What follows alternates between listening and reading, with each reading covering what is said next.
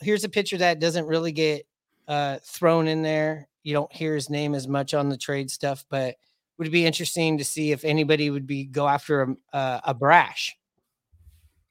Yeah, he's a hot arm. Lights out stuff. Absolutely. He could be in any deal.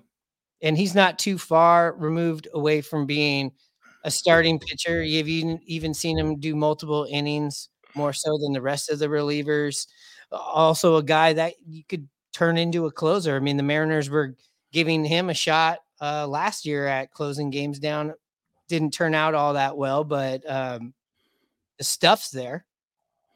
Yeah, I mean, you start talking about these guys and Brash and everything. It's tough, the whole situation, how the organization is, how do I say, not broke, but that's what some people say. And you're having to rob Peter to pay Paul and getting rid of guys like Brash or any other, Gilbert, whoever, just to get some hitting. That's tough, but that's in the situation the Mariners are in right now. Yeah, it's like they want to go out and buy a new flat screen TV, but to sit down and watch games, but they got to sell the couch to get the money for the TV. Yeah, the couch was Kelnick, Marco, and White.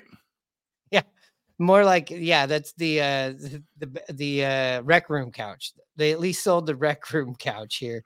I mean, and they also sold off Eugenio, and they said no to Teo, which we knew was coming. That one wasn't such a shocker, just because we knew we couldn't have 4 or 5 guys that are going to be up near 200 strikeouts.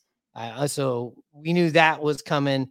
The Jared Kelnick one, again, we were a bit shocked on Sunday night, Monday, when all this went down.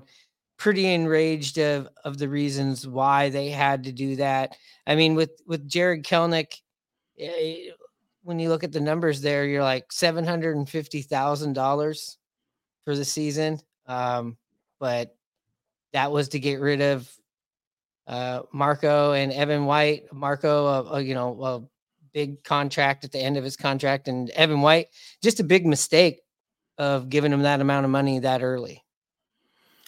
Yeah, I mean, Kelnick was who Atlanta wanted. I saw an interview with their GM, Alex Antonopoulos. I don't know if I pronounced it correctly, but he was talking with a media scrum like Jerry had, and he said that's the only position player that they've targeted so far in this offseason. They wanted him. So, yeah, and it makes sense for them to take on those contracts and then to flip Marco right away to Pittsburgh.